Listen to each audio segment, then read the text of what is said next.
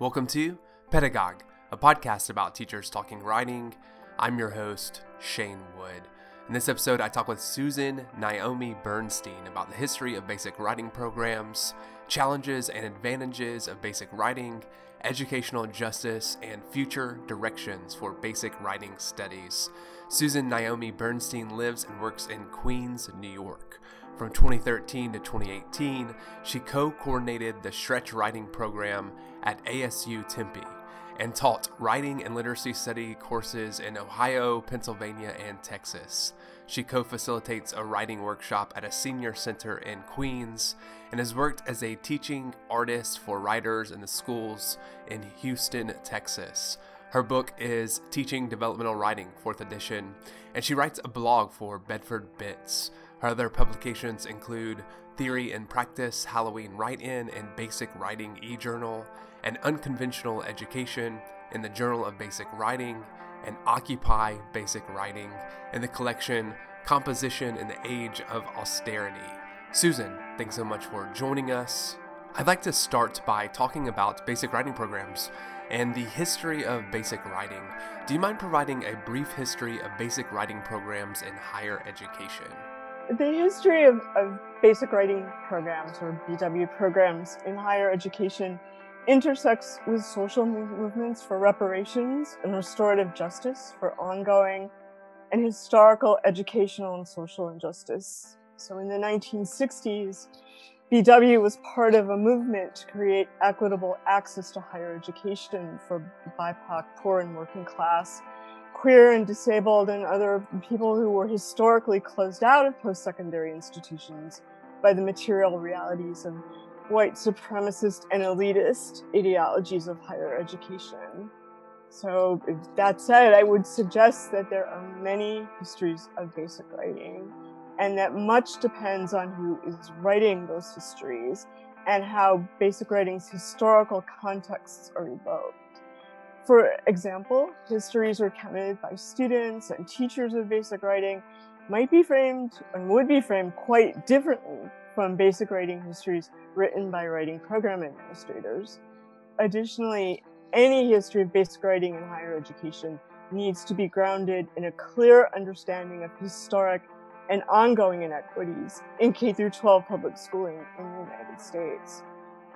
So by the second decade of the 21st century, right now, many four-year colleges have eliminated basic writing, and many two-year colleges no longer offer open admissions. So in beginning with K-12 public schooling histories, I would recommend Bettina L. Love's book, We Were Never Meant to Do More Than Survive: Abolitionist Teaching and the Pursuit of Educational Freedom. I'm reading that right now. It's amazing.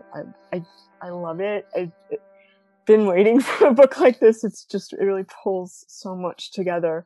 And then Valerie Kinloch's book, Harlem on Our Minds: Race, Place, and the Literacies of Urban Youth, for a history of basic writing grounded in U.S. social justice movements. I would recommend Condor Tomas Reed's article, The Early Formations of Black Women's Studies in the Lives of Toni Cade Bambara, June Jordan, and Audre Lorde. And what Reed does is that he doesn't look at it from a writing studies perspective. He looks at it, the perspective of social movements at City University of New York. And that's what it is. It's a basic writing grew out of social movements. Really kind of look at what you're doing and why you're doing it. And so if you're saying that, as I've often heard people say about basic writing, oh, well, it's too late, or, we just shouldn't, it was an experiment that failed. I'm like, what are you talking about? What are you talking about? It's about what Bettina Love focuses on, potentiality, right? It's not about numbers. It's not about enrollment management. It's not about, kind of isolating, say, oops, well, this doesn't look so good, so let's move a little money around. I've seen this so many places, and let's get rid of things that could be looked at as remedial. Rather than redefining it, rather than making it more assets-based, it's instead, well, we don't want anything that looks like a deficit, and anyway, it's not working. So we're just gonna toss the whole thing. rather than trying to think about, well, what do we need to do to make it better so that it is more inclusive, more equitable, and more diverse, and that it envelops, it works with, it is informed by more folks rather than fewer. And moving from that, I would additionally recommend, and this has been informing everything I've done for the last 4 years, I would recommend James Baldwin's activist writing on bearing witness to Black lives and white supremacy, especially his collected essays, the American Library edition that Toni Morrison edited, and his previously uncollected essays in The Cross of Redemption. I love that book. What are some of the biggest challenges to basic writing programs? So the most significant challenge is that the burdens of administrators are borne by students and teachers of basic writings. This isn't new with me.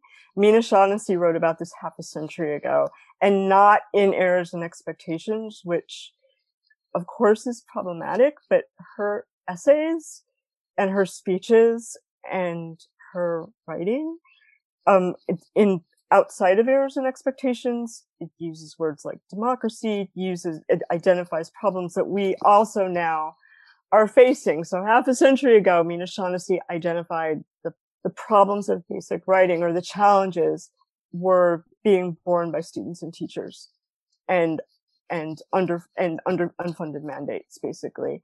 Among those burdens is the misperception of basic writing as remediation. Basic writing courses need to be fully funded and to be offered with full credit for graduation and transfer. That's a big problem. And that made them easier to eliminate. Also, you just chop off the no credit end of it, and your problem's solved. You think your problem is solved, but so something like directed self-placement, also not unproblematic, but nevertheless, if it creating a system that's as fair as possible with fully funded support services for tutoring, advising, counseling, and unimpeded access to healthcare, food, and housing. I'm sure I'm leaving out other things as well. This would be, for me, the ideal model. The whole person, right? I mean, the whole student and communities. Concurrently, basic writing courses and support services would be informed by a deep, deep awareness of racial and economic injustice and the intersectional needs of queer and disabled people and people from religious minorities.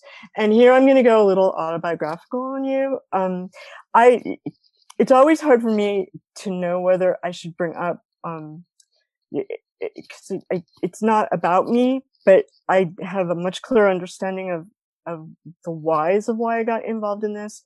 So I have ADHD and generalized anxiety that weren't diagnosed until I was 15 years out of grad school.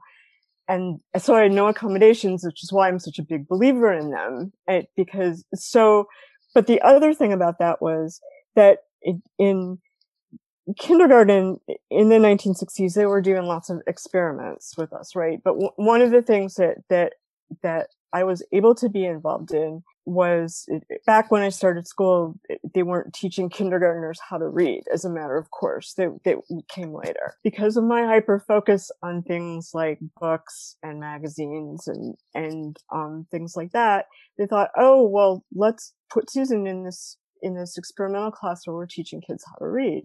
And so that saved me. That saved me because I learned how to read and learned how to write. And once I did that and we left that school district and moved to a much more conservative school district that wasn't doing anything like this, they were like, whoa, like you're sort of ahead of grade level. And that saved me. When other things started tanking, it was the literacy stuff that, and I was like, whoa, that's like super important. And so the other part is that back in the 60s and 70s, there was something that we're totally missing now. College needs to be free, as CUNY was for many folks until 1976, or more fully subsidized. Free is better, obviously, but more fully subsidized by state and federal funding. And that's how it was for me. When I was an undergraduate in the late 1970s, 1/3 of my tuition was paid for by a needs-based state scholarship. While I still had loan debt, the indebtedness was much less onerous than student indebtedness in subsequent generations, and now especially. Students' financial burdens and family responsibilities are an additional challenge for basic writing programs. I mean, invisible, not invisible to many of us, but invisible to some folks who are making decisions. If my dad hadn't had access to low cost education a generation before me, coming out of New Deal stuff, I wouldn't be here talking to you right now. I mean, that stuff is intergenerational and significant, and it breaks my heart isn't the right word. Enrages is a better word. It enrages me that that's gone. It just enrages me now that it's more necessary than ever. It's also more absent. You co-coordinated the Stretch Writing Program at ASU Tempe from 2013 to 2018. Can you talk about the advantages of this model? Programs like Stretch, which at ASU Tempe offered full credit for an extended 2-semester version of first-year writing, were one means of offering reparations for long-standing inequitable conditions of K-12 public schools. Unfortunately, I'm going to have to talk about Stretch in the past tense because at the end of this academic year, 2021, Stretch will be dissolved and eliminated from ASU writing programs. And so students were placed in Stretch through standardized test scores. And that's a practice which is rightly perceived as structurally racist. And so it's good to get rid of that part, but it's only for Stretch for U.S. high school grads, GED recipients, and I know I'm leaving out other folks that impacts, but Stretch for international students will still use test scores to place people, and you'll be able to place into honors writing at ASU, honors first year writing, through your test scores. So it's only being eliminated for one group of folks. Although directed self-placement might work really well for a program like Stretch, this option isn't going to be used. The reasons given for eliminating Stretch include the explicit racism of test score placement and that the existence of Stretch perpetuated structurally racist practices. So I'm struggling with that one. Stretch was one of the few programs that offered full credit. Back in my own coming up. And Stretch was before ALP, for instance, and so it's extended time, which I'm going to talk about in a sec here. So what Stretch did really was offer extended time for writing practice over 2 semesters with full credit for graduation and transfer for each semester. Because of historic and ongoing inequalities in U.S. public schooling, extensive writing practice might be absent, or it is often absent, from K-12 public school education, and it, again, even more so now with remote learning, with folks not having access. So Mina Shaughnessy called basic writing compensatory education to address the inequities in public schooling that create historic and ongoing barriers to public higher education. An extended time might sound familiar because it's usually used as an accommodation recommended for people with disabilities, for school and for employment. However, extended time, it's not referenced in the Americans with Disabilities Act of 1990 or the amendments from 2008. The ADA does address the fact that redress is needed for schedules and policies that block equitable access to education and employment for people with disabilities. In that regard, extended time might be seen as a best practice of universal design. And so that's the thing about the curb cuts that benefit people without disabilities, people who are pushing children in strollers, pulling suitcases on wheels, and so on. Extended time serves students who for any reason benefit from changes to entrenched schedules and policies. In other words, what I'm thinking is that extended time allows a person with disabilities to do the same job as everybody else, to earn, to have access to the same degree, the same benefits, the same, you could say, it allows for those kinds of experiences, but it extends it so that you have more time to take it in, more time to practice if you need it. The need for equitable access to extended time for writing practice is deeply intersectional, obviously. Your teaching and research interests center on language, race, and educational justice.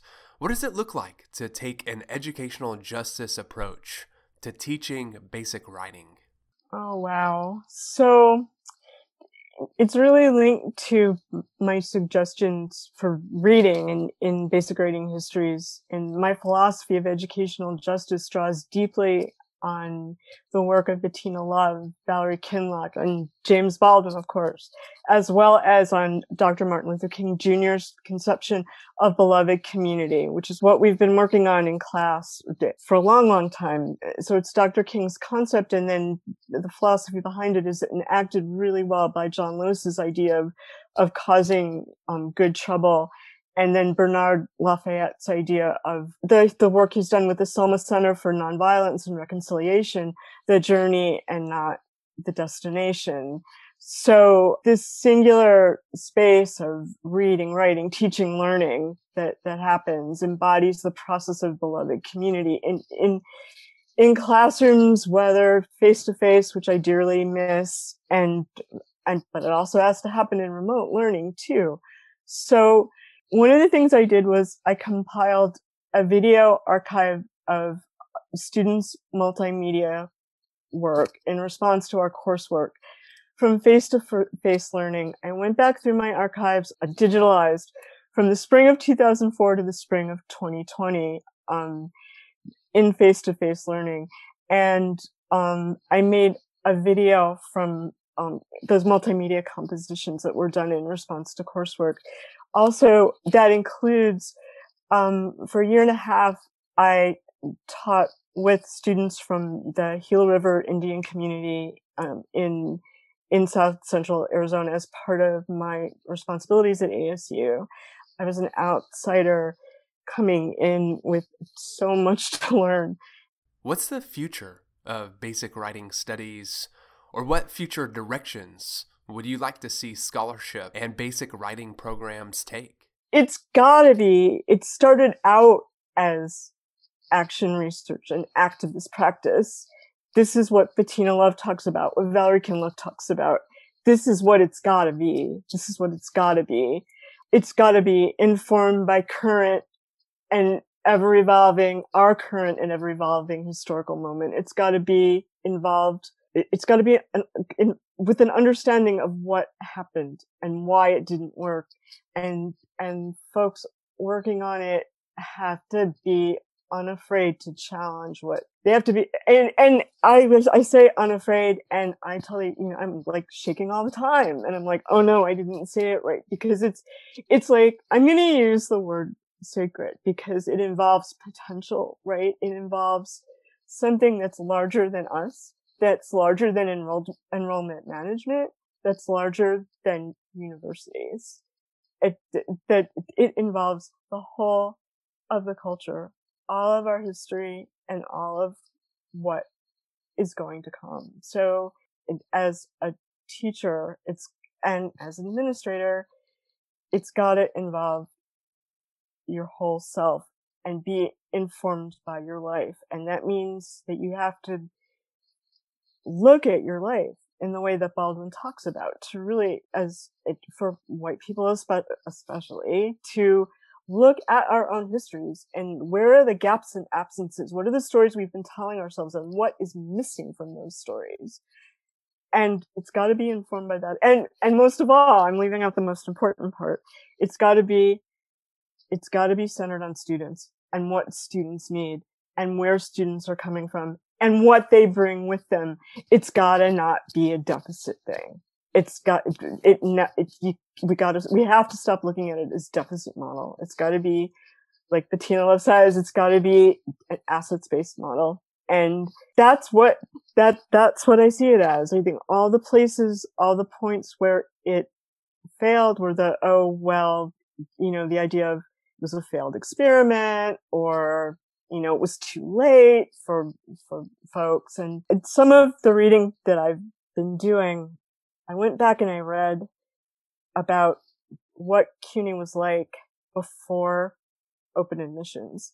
And I read some of the arguments in regular New York Times articles that are not so different from now, in the early 1960s, about what CUNY was like before. And in reading James Baldwin's biographical history stuff, that he at one point had thought about going to City College, but he couldn't get in because he didn't have an academic diploma. He worked when he was in high school, and he went to an elite high school. Most of his classmates were Jewish. And Stan Lee was graduated from the same high school a couple of years before him. But he had to work. He had 8 brothers and sisters. He had to help support them. And he was growing up in Harlem, and his family was working class, and a lot of suffering. But City College had a requirement of, I believe it was an A- average, and what was called at that time an academic diploma, which would now probably be called a Regent's diploma, if I'm remembering right. And he couldn't go. In a way, that was good for him, because he was able to leave us so much. And in another way, he shouldn't have had to suffer, and no one should have to suffer. I'm not even sure if it would be called basic writing, even, but what it should be doing is alleviating suffering and not contributing to it. So everything needs to be offered for credit, or the credit system needs to be imagined. I was the beneficiary of much work that was pass-fail. It meant it gave room to experiment and to find out more about what education could be. And that's what the future has to be. It's got to be equity, inclusion, diversity. It can't just be performative.